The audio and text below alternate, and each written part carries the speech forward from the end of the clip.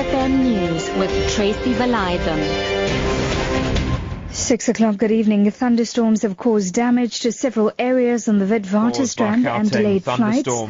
We've got delayed flights from the Ora Tambo International Airport.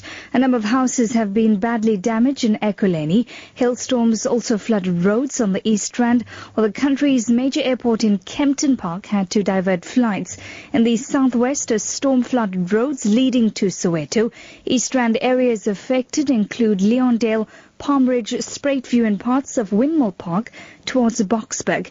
Ekurhuleni Emergency Services spokesperson William Hladi. We've got a freak out storm that took place and several houses have been blown off. So our emergency services personnel have been deported to those affected areas. The report that we had earlier on in Palmridge was that an RDP house has been blown down and there was a child trapped underneath the rubble. However, we haven't yet received any report as to the status quo of the child. Hailstorms and strong winds have hit the East Rand, parts of Johannesburg and Pretoria. The South African Weather Service had earlier warned of severe thunderstorms in Gauteng. Weather forecaster Mduduzi Mthembu says the wet weather may continue until Thursday. We actually should be expecting more of this kind of weather for this time of the year. It is quite severe because of the prevailing situation. There is a very strong trough system that is situated over Botswana, bringing conditions that are very unstable for us in the Gauteng province, Limpopo and some parts of the Mpumalanga province. So it should be very big hail, size of golf balls at places. Again, tomorrow we'll have a similar situation up until Thursday.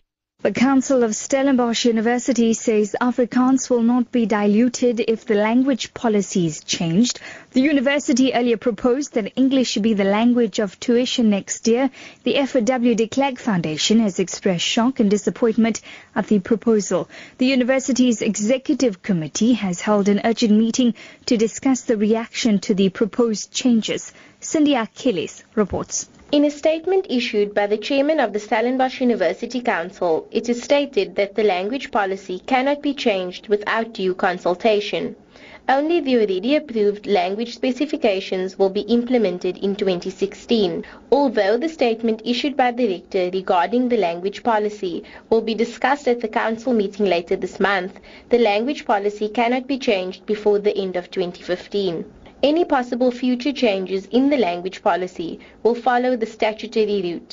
SA Airways has admitted to problems between the airline and pilots. Pilots earlier threatened a walkout. SA chairperson Dudu Mayeni has been accused of setting the scene for major disagreements after insisting on bringing down what she says are unaffordable salaries and transformation. She says she's not spoiling for a fight and announced plans to deal with the concerns. I still am going to put a structure together or a task team that is going to give me a proper audit of how many women, how many white women, how many black women, how many black pilots in general have been given an opportunity since 1994 if you want, or probably just 10 years ago. Or are we focusing on that, or are we then protecting our space to say we don't want anyone to come near our space? Are they law unto themselves or not? Final year students at the University of the Western Cape wrote exams today at a venue off campus. This is protesting students set residents alight and taunted police on campus. Assessment mark for the year will be used to evaluate the performance of first and second year students. The university's registrar, Nita Lawton-Misra, says there were no disruptions at the off-campus venue. It's been very peaceful. Students have come here safely. They've written. There have been no problems. And in fact, most of them have now finished. The US-led coalition that's targeting Islamic State says it has destroyed more than 100 fuel trucks in eastern Syria. French fighter aircraft earlier hit 20 ISIS targets in Syria. The Pentagon says the vehicles were hit near the town of Al-Bukamal. The BBC's Alan Johnston reports. According to the Pentagon, altogether 116 oil tankers were destroyed in a single raid. It seems the vehicles were parked at a loading site. The coalition says it's hit fuel trucks before, but never so many at once. The IS militants make millions of dollars every month out of the oil in their territory, and the Allies are clearly determined to strike at this important source of revenue.